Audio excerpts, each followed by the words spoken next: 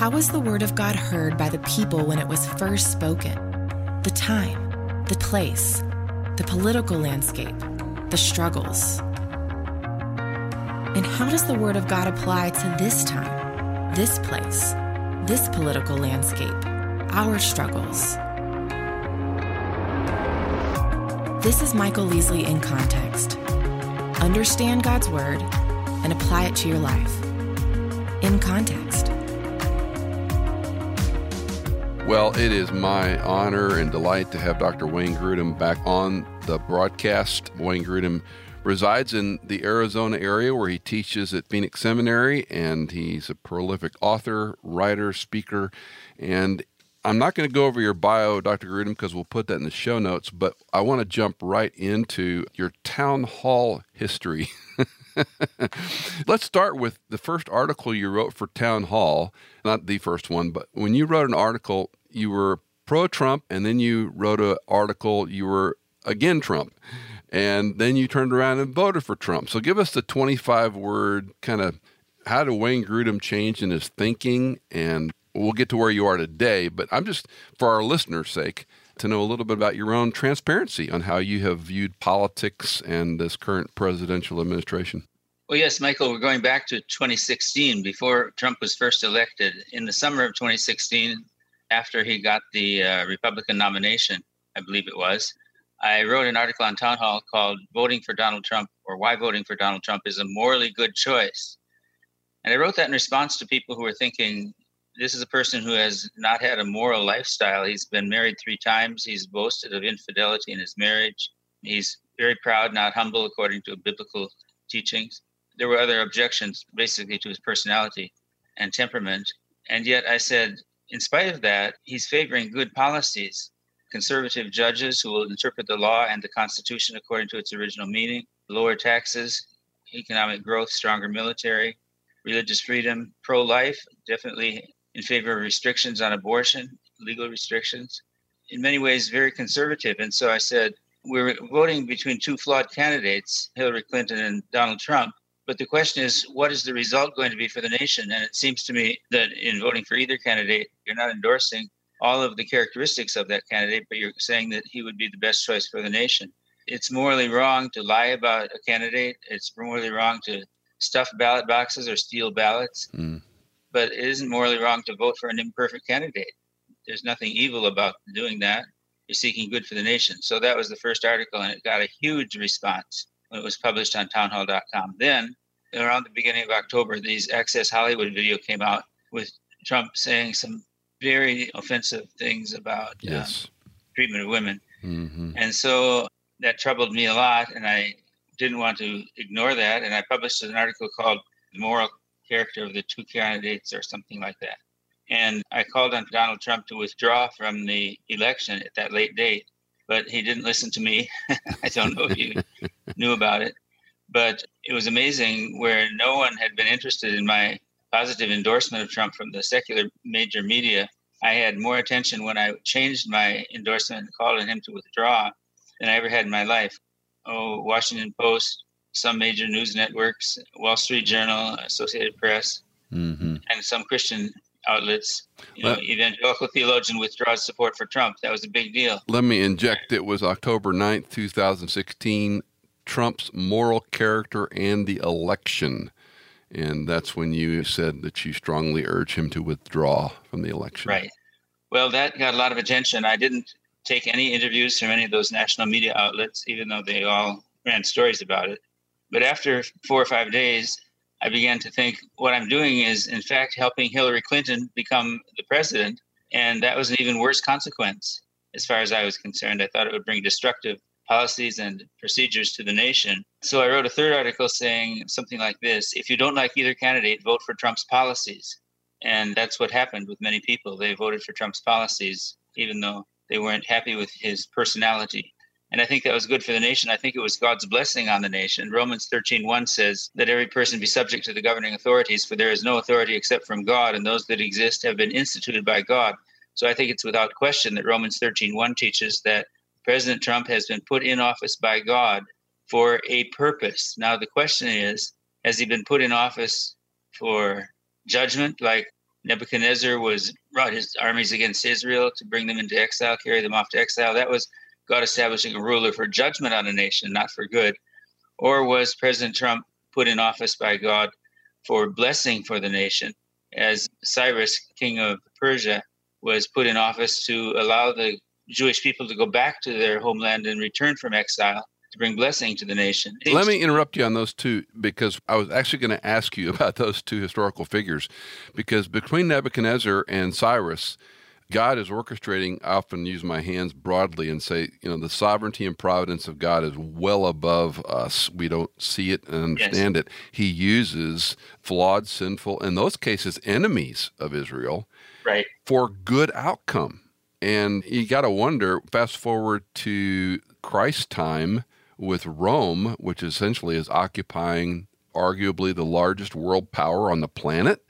Yes, and it was. They are allowing the Jews to carry out their festivals, their rituals, and this rebellious guy named Jesus of Nazareth comes along and is, turning the carts over, and they don't know what to do with him.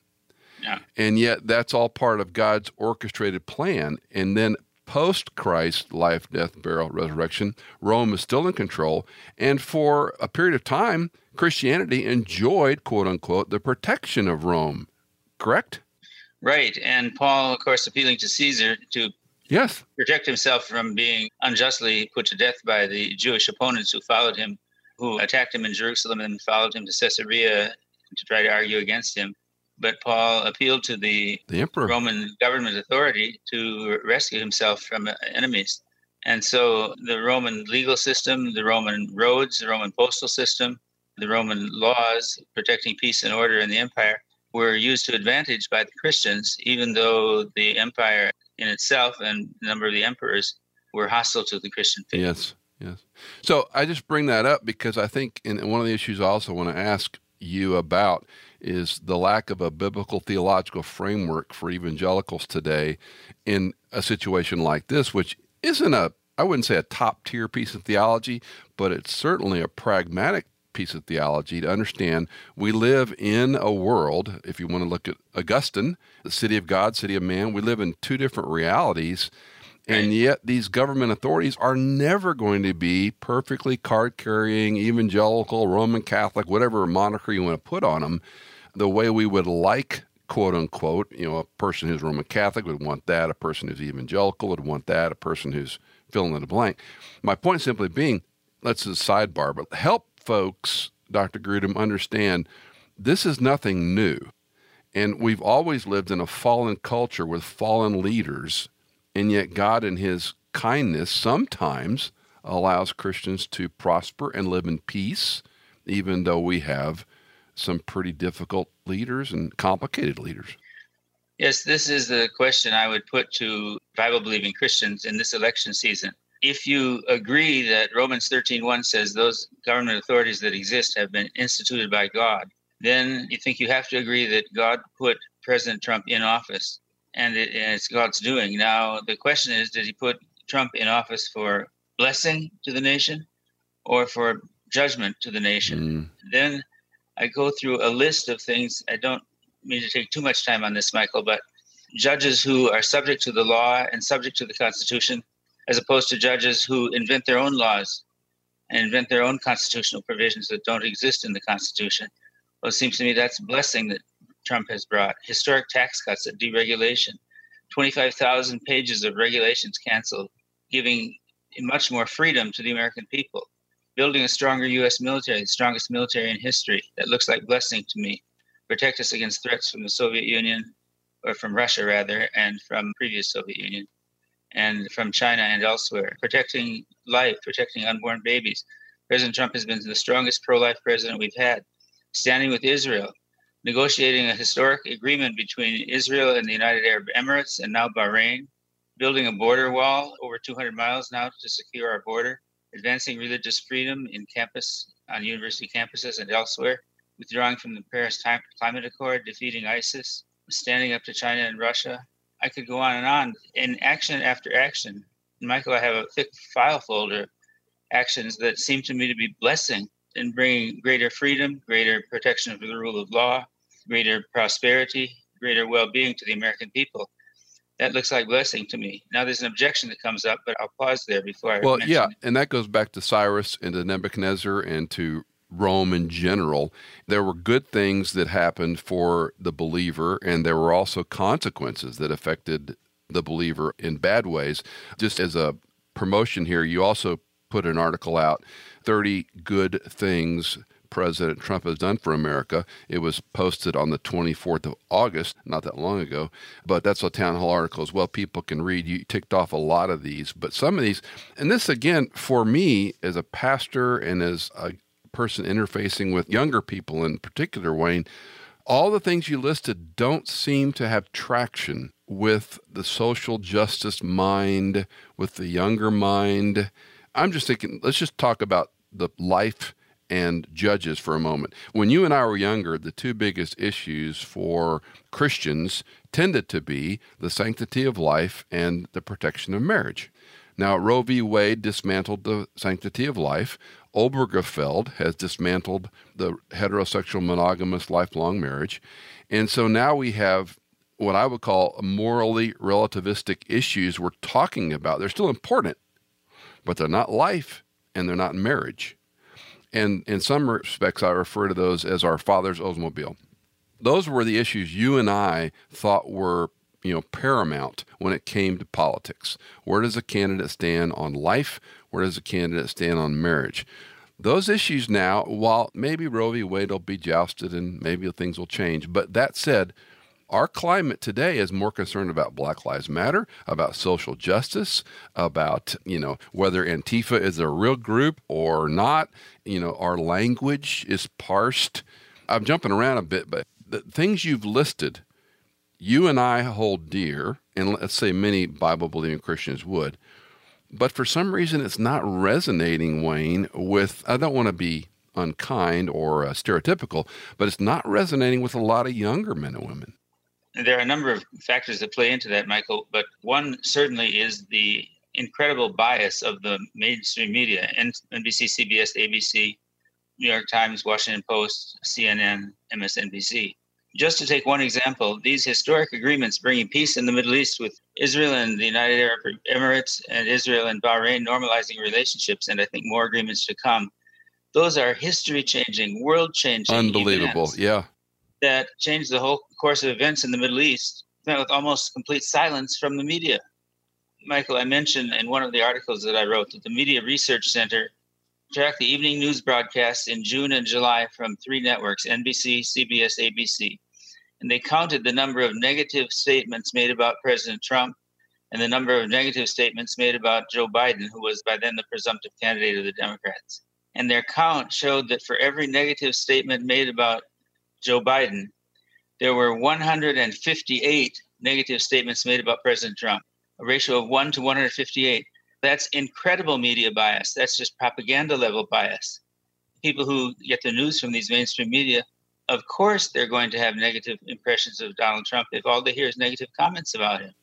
Do you think, and I agree with you, and I've also read some stats about even the ratios of the kind of coverage given. So if it's the Arab Emirates Accord, whatever we're going to call it, the time spent on that was minuscule in these outlets, much less whether they covered it or not. But that said, and this is a question I ask young men and women, where do you get your news? And strikingly, they don't watch any of the aforementioned mainstream, what you would categorize or I would categorize as liberal or biased media. They vilify Fox. They dismiss Breitbart. Drudge Report has changed. It used to be one of the biggest aggregates on America's soil, and now it's become something else.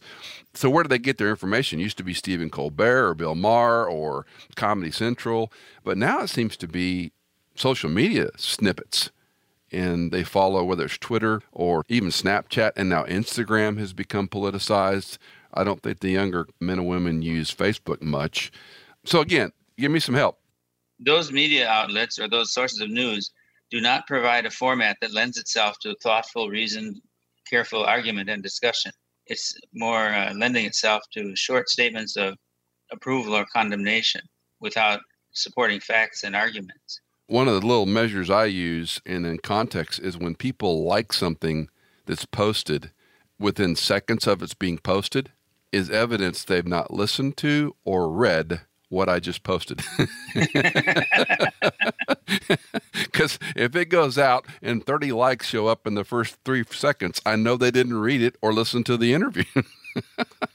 Michael, I want to go back to whether President Trump's presidency has been a sign of God's blessing or God's judgment. The objection that might be brought against what I said, that it seems to me these are signs of God's blessing on the nation. The objection that might be brought is, but he's brought so much divisiveness to the country. And my response is, who is responsible for the divisiveness? It's not conservatives, but the political left, mainly the Democrats, that support sanctuary cities, which hinder enforcement of immigration laws rather than changing the laws through the political process. It's the political left that on day one of President Trump's presidency, on the inauguration day, they were burning cars in streets, blocking sidewalks, attempting to prevent people from even attending the inauguration in Washington, and launched the resistance, in spite of the fact that Romans 13 says whoever resists the authorities resists what God has appointed.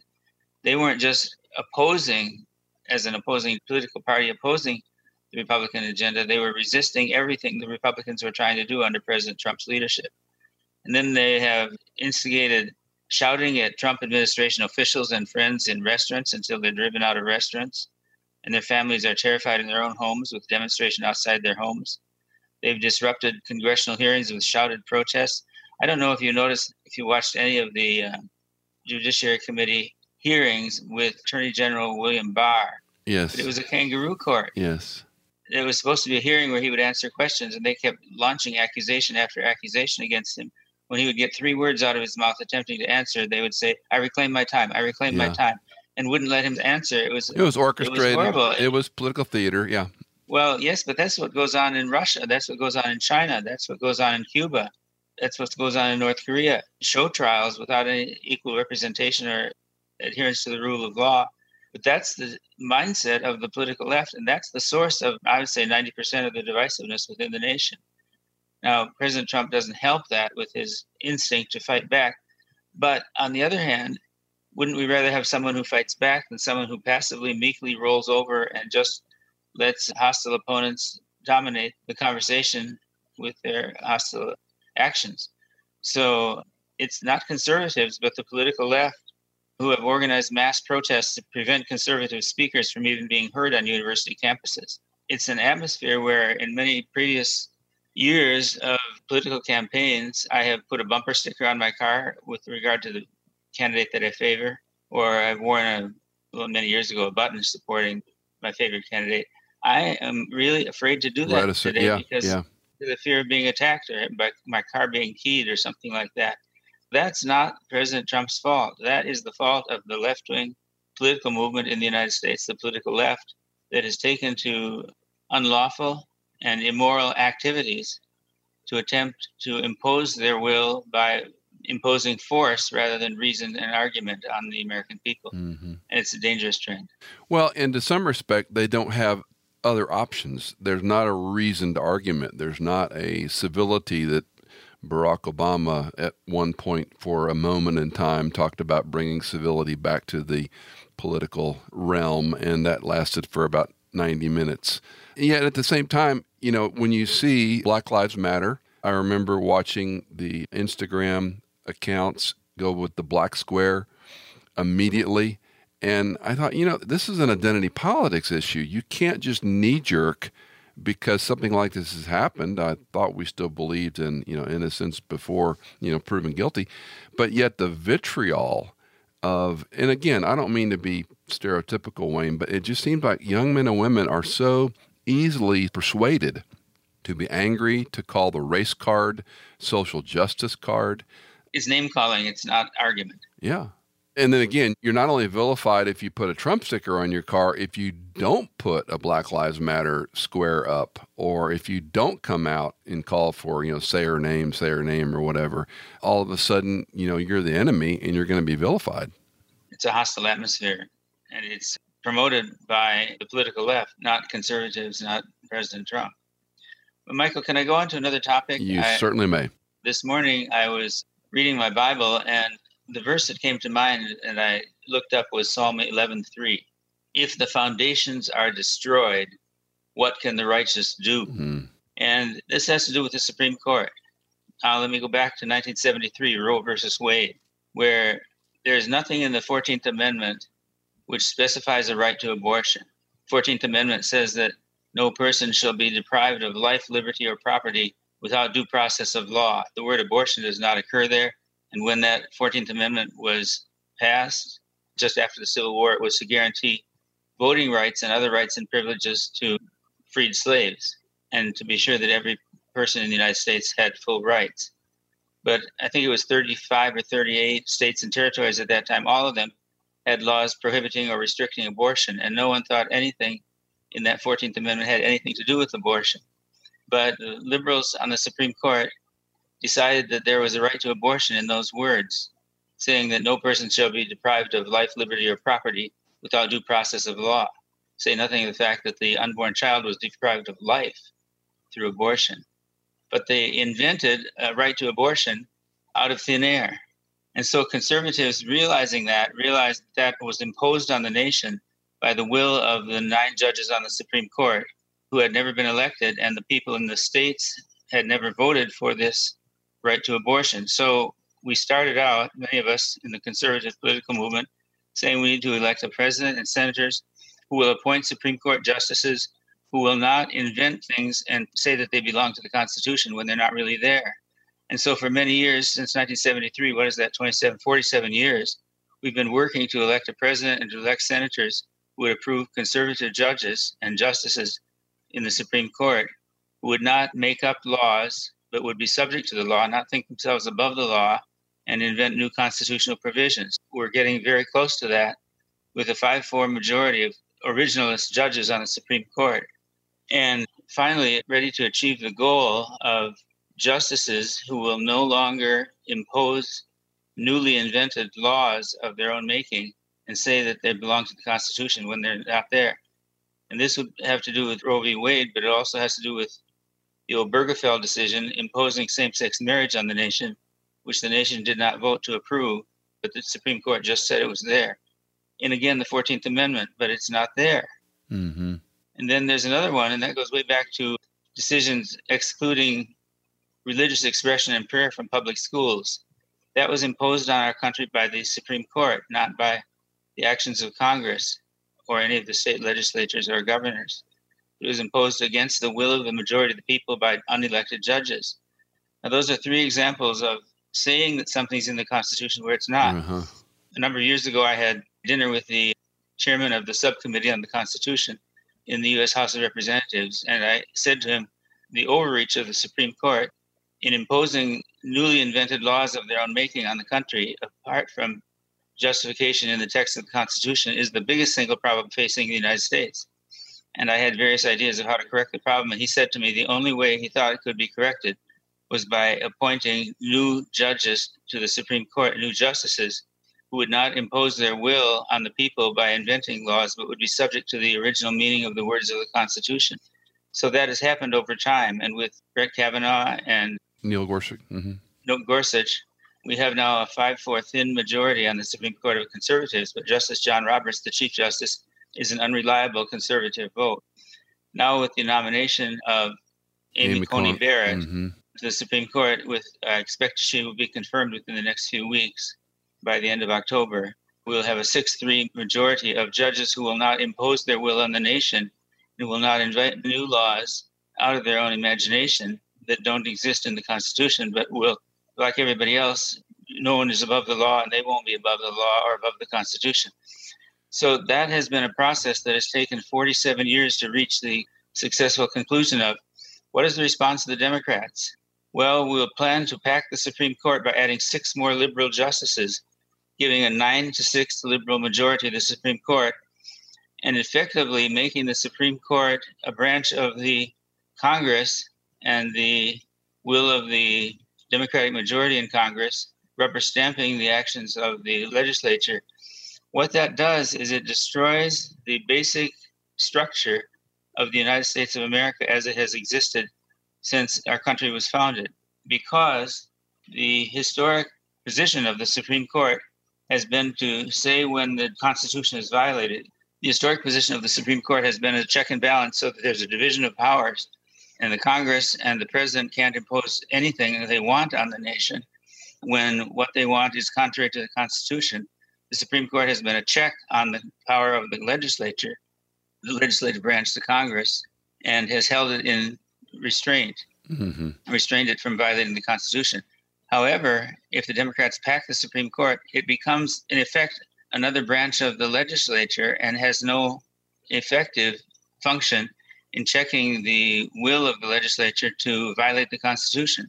Let me inject, because a couple things that, again, I want to be very careful, but I think we also need to educate our listeners, our friends, because you rattled off a host of things that you and I would track with quickly, but perhaps not folks that aren't careful about history. Number one, you said 47 years in the making for these Supreme Court justices. I'm doing the math. We're 244 years old as a country this past July. And so with that in mind, for what is that, an eighth of the time we've been trying to do this. Secondly, help our listeners understand constitutionalists versus what we would call activist judges, because I think this is missed on a lot of people. Ruth Bader Ginsburg's passing was remarkable to watch, the accolades of what she accomplished as a woman, as a feminist, glass ceilings, etc., all of which, are laudable. But and of course you don't, rejoice in a person's death. That's not ever intended. But I was dumbfounded, Wayne. I mean, here's a woman that was pro-abortion. Here's a woman that was admittedly so an interpretational, let's reform the Constitution. It's a living document. And was it the famous comment that Justice Scalia said that she would be remembered more for her, reformation and changes than he would for being a constitutionalist? And I just fear, Wayne, that people don't understand this, that the Constitution, so what? Number one, they haven't read it. Number two, they've not studied it. Number three, they don't understand the three branches of government you just rattled off and how they are checks and balances unique on the planet. So give me a primer. Go back a little bit, Doc, and help us understand. Because, again, you and I are on the same page, but I think we need to help folks that perhaps haven't, studied it or paid much attention to it. Okay, so here's the problem that was faced by the founders of the United States of America.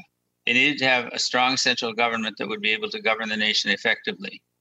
But the Articles of Confederation, under which the nation began to function in 1776, did not make for a strong enough central government to effectively function to govern the nation. So they put together a constitution. And the Constitution of the United States has been called by many people perhaps the second greatest document in the history of the world after the Bible.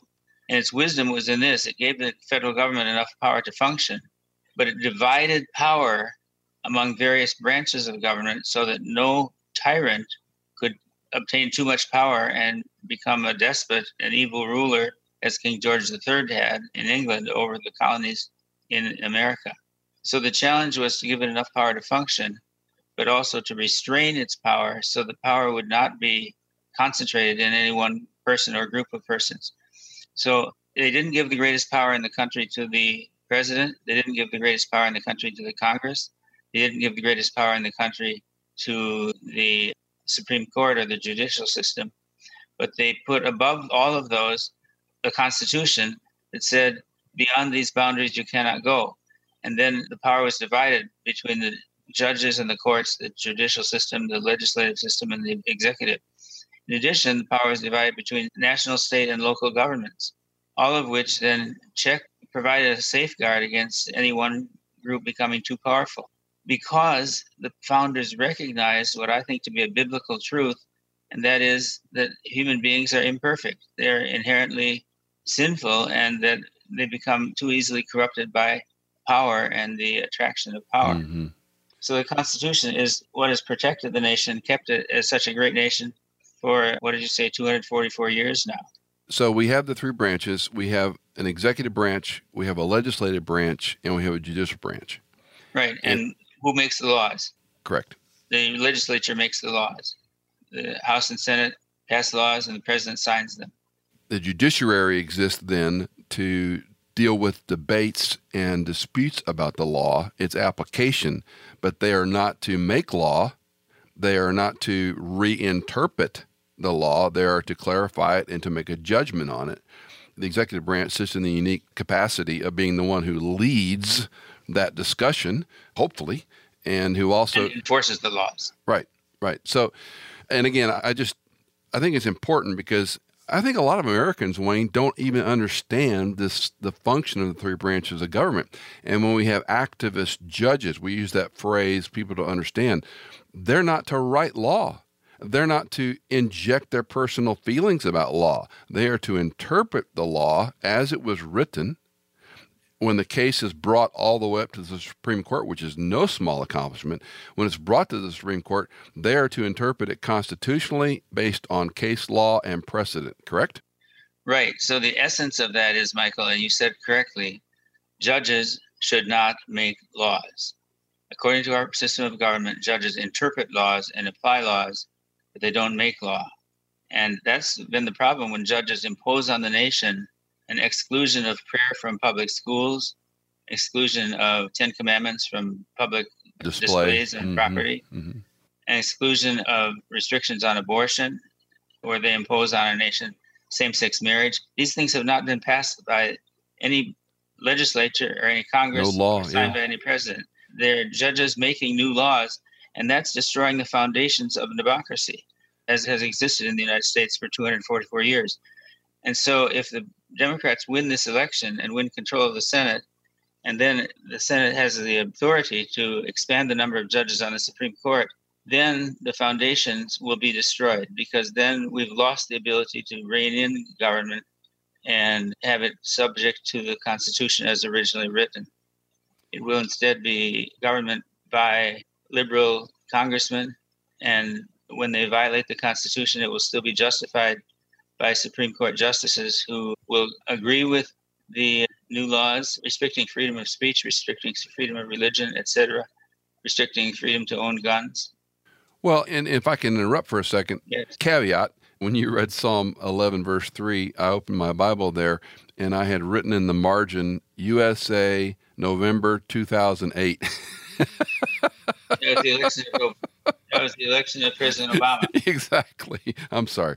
So let's talk a bit about Obergefell. And one of the things that is nuanced, and correct me, was it Justice Stevens who said the passage of Obergefell is not going to be about same-sex marriage. It's going to be about religious freedom.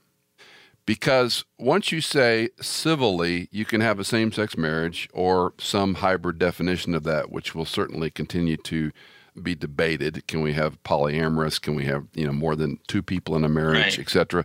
But what he said, if I remember correctly, was when it comes to religious freedom, meaning can those churches and groups who don't believe that have the freedom to say no? And we saw it acted out anecdotally in, bake the cake or make the flower arrangement or whatever. But it seemed that was an interesting case for the justices to discuss, and they didn't even talk about that in their ruling. They made a law effectively without going through this process. And now let's say some church in some very liberal area, in some very liberal state or district, the pastor says, I'm not going to perform that service. Next thing you know, he's hauled into court. This will happen. Or if he wants to preach on Romans 1, which teaches that homosexual conduct is immoral. Mm-hmm. And if the restrictions already in Canada are any indication, or the restrictions in some European countries like Sweden, and we've seen some threats to freedom of speech and freedom of religion in England as well, if those are any pattern, we can expect that a number of things will happen. That LGBT rights, same-sex marriage rights, transgender rights will be imposed on Christian colleges and seminaries, where they would have to admit same-sex couples. Well, and that's already happening. There's a Christian college you and I are aware of where a student wanted to live in a housing that wasn't his biological gender. Yeah, and that thing was handled very interestingly. But all that to say, and we don't know how much this is happening in policy meetings and in faculty, or, in college campuses meetings that we don't ever hear about. But my point is, again, this is where I have such a heartburn for what people don't understand is we are, and I think you used the language, you're voting for an, not immoral, what was the way you said it, an immoral candidate. I often say if JFK and MLK had been alive during a period of social media, we would have seen the same kinds of things that we're seeing today.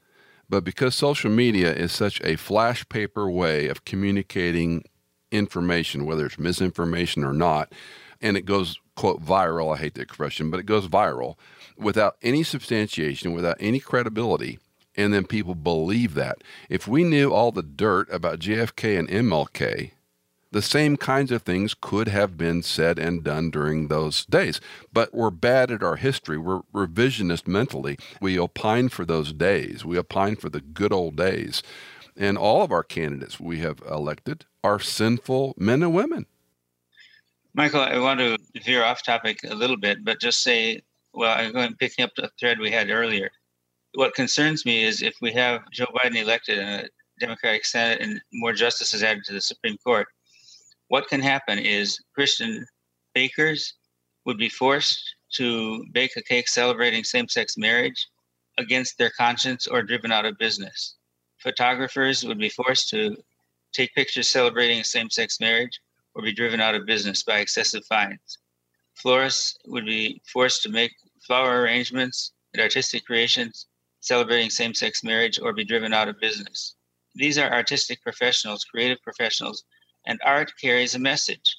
And it would be government compelling speech, compelling agreement with the same-sex agenda. And I believe that was Justice Stevens' comment. That's what he was concerned about. And that's where the problem arises. And I think he voted for Obergefell. But his point was it's going to be how you manage this going forward, what true religious freedom will look like. And you've articulated the pragmatics of it. I mean, it even goes down so far as to church staffing. You and I have discussed this before, how many mainline churches, they haven't abdicated, they've embraced the idea of LGBTQ, whether it's staff, pastors. You and I have talked about egalitarian v. complementarian for a decade now, and we lost that war in the mainline church, and so we've seen what's happened. And I've got peer. I watch just a nuance in their language. It may be back to the I'm afraid to put a Trump sticker on my car because it would be keyed, like you said, but the way they nuance their language about loving and embracing and understanding, and I'm going, Wayne, what's happened to us that we're coddling sin? And I'm not saying we go around judging and yelling and screaming at people, but what's happened that we haven't been able to kindly and lovingly say that's sin? And Christ calls us, Let me mention some other areas of loss of religious freedom. Can Christian colleges have professors that teach that homosexual conduct is morally wrong or that abortion is morally wrong? Or will that result in government penalties? Can a business say we're not going to pay for insurance coverage for sex change surgery? Or will that be discrimination, unlawful discrimination against transgender people? Can sports teams prevent biological males who claim to be female by their gender identity be excluded from competing on women's sports teams? Or will that be thought to be unlawful discrimination? Can Christian publishers publish books questioning the moral rightness of homosexual conduct or transgender conduct, or will that be unlawful discrimination? Will doctors and nurses and medical professionals be required to participate in abortions contrary to their conscience, because that's discrimination against abortion rights? There are more examples than that, but counselors? What if someone comes to a counselor and says, I have these homosexual desires, but I would desire to live a heterosexual life. I believe homosexual conduct is wrong. Can a counselor and let me interrupt. Help a person, or will that be?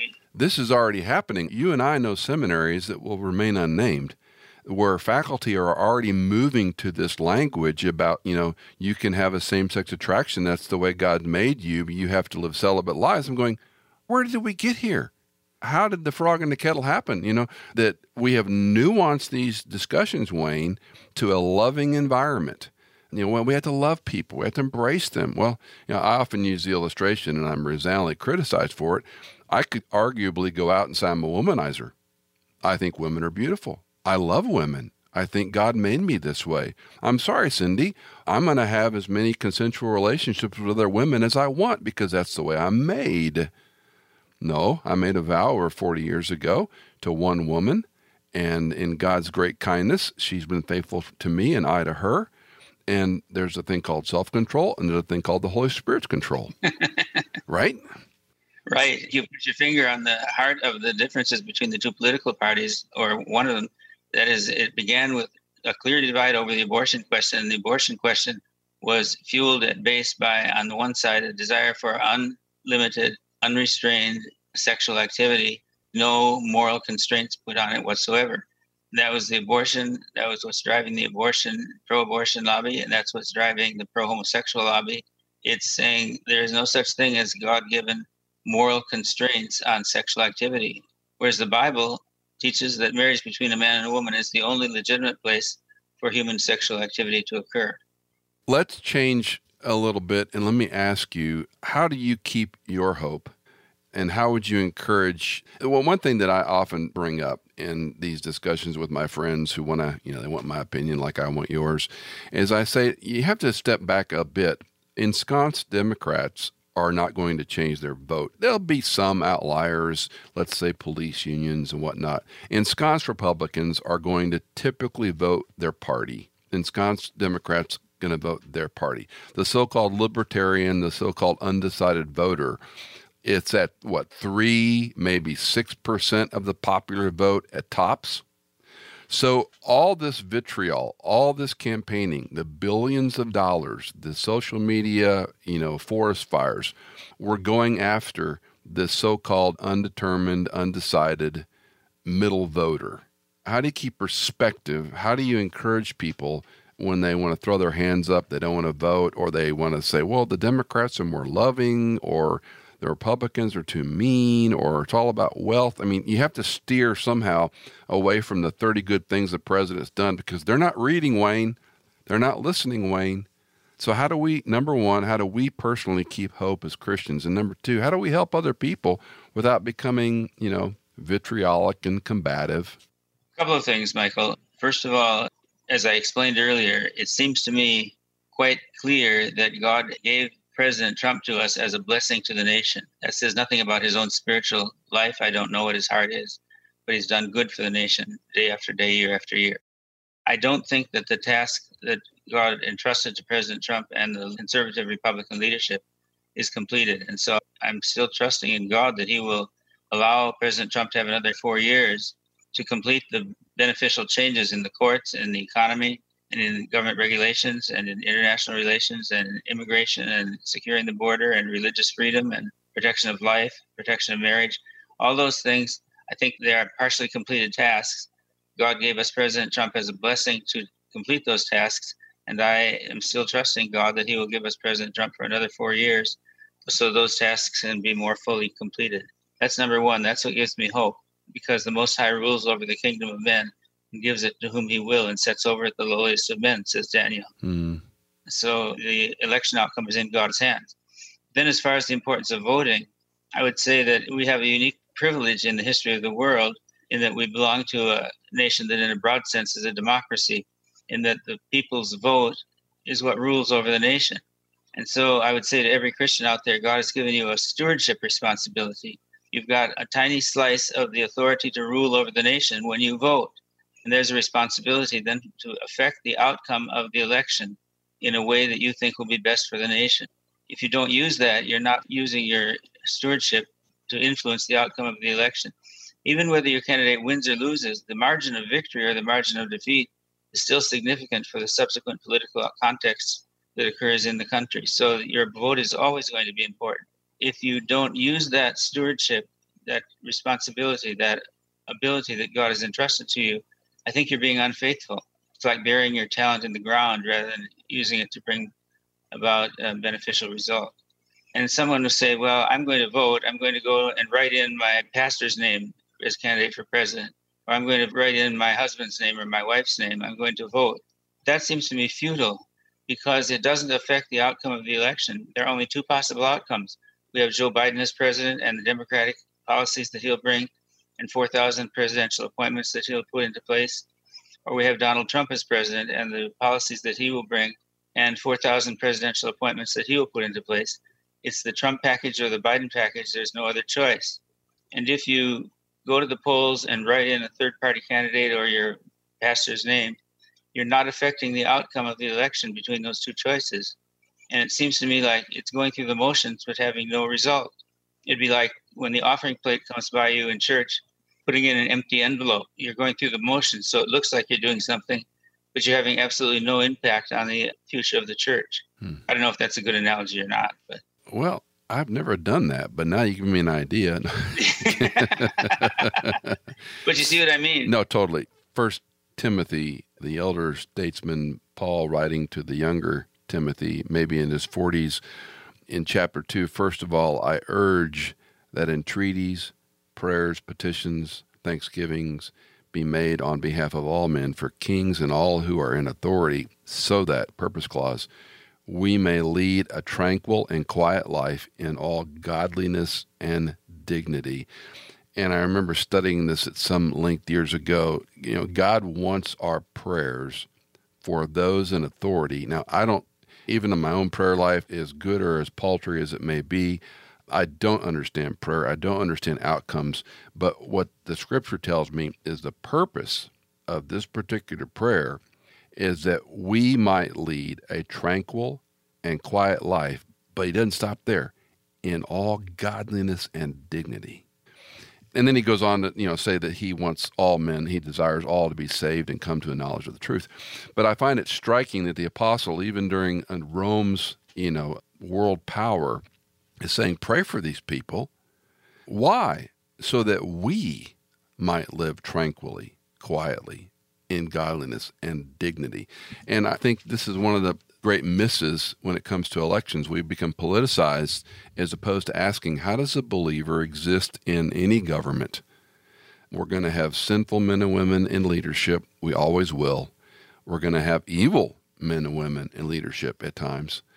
But our role, quote unquote, our activity, quote unquote, is to pray for these people so that we can live out the Christian life in such a way with godliness and dignity, and we can pray for people to be saved. That's a marvelous point, I think, often missed, Wayne. Excellent, Michael, and I certainly agree with that passage from 1 Timothy 2 and with your comments. That's what we should seek. And there, the question of promoting religious freedom and freedom of speech is very important for this election. Mm-hmm. Threats to religious freedom are very serious, and some people say, well, a little persecution would be good for the church. I think that's a totally wrong idea. Jesus tells us we should pray, lead us not into temptation, but deliver us from evil. We're to pray that God deliver us from evil, not deliver us into evil and into temptation. And we could certainly say we've had a lot of persecution in the past 8, 10, 12 years for the local church. And you and I have both witnessed the change of mainline denomination, the change of even some of our friends who have completely capitulated on biblical authority. They've capitulated. They no longer teach the scripture. To me, it's a concern that starts at the seminary, that many of the seminaries have lost their moorings. We're into all sorts of, subtopics. We're not teaching exposition. We're not teaching biblical theology. We're not teaching critical thinking anymore. We're teaching cultural approbations, social justice, all these kind of racial things, which are important topics. But again, unless you have a better way of articulating it, to me, it's moral relativism. We've taken lesser issues and made them the main issue. Yes, and Michael, to pick up on something that you said earlier, and I didn't pick up on it, the soft pedaling or decision not to speak at all about the Bible's teaching on homosexuality is a worrisome trend. If it's unpopular in society and the Bible teaches it, then we have an obligation to teach it and be faithful in our teaching. And I think back to your analogy of the Trump sticker on your car. That's why I often encourage people, you can disagree. I will say, be gentle, firm, kind, and smile. You don't have to be mad about these things. You can be gentle and firm and kind in the way you say them. I happen to disagree. I don't think you were made to be gay or transgender. I don't think that's the way God designed you. And I'm glad to talk about it, but I think Scripture is clear. We were made in the image of God, male and female, and that's a non-negotiable. And can we talk about that? Again, it's a fascinating time to live in. It's, in some respects, this is the day the Lord has made, and you and I need to rejoice and be glad in it. But sometimes I got to work on the glad factor, Dr. Grudem. Yeah, well, and what you say is very relevant. James says the wisdom from above, the wisdom from God, is pure and peaceable, gentle, open to reason, full of mercy and good fruits, impartial and sincere. And James says the anger of man does not bring about the righteousness of God, but a harvest of righteousness is sown in peace by those who make peace.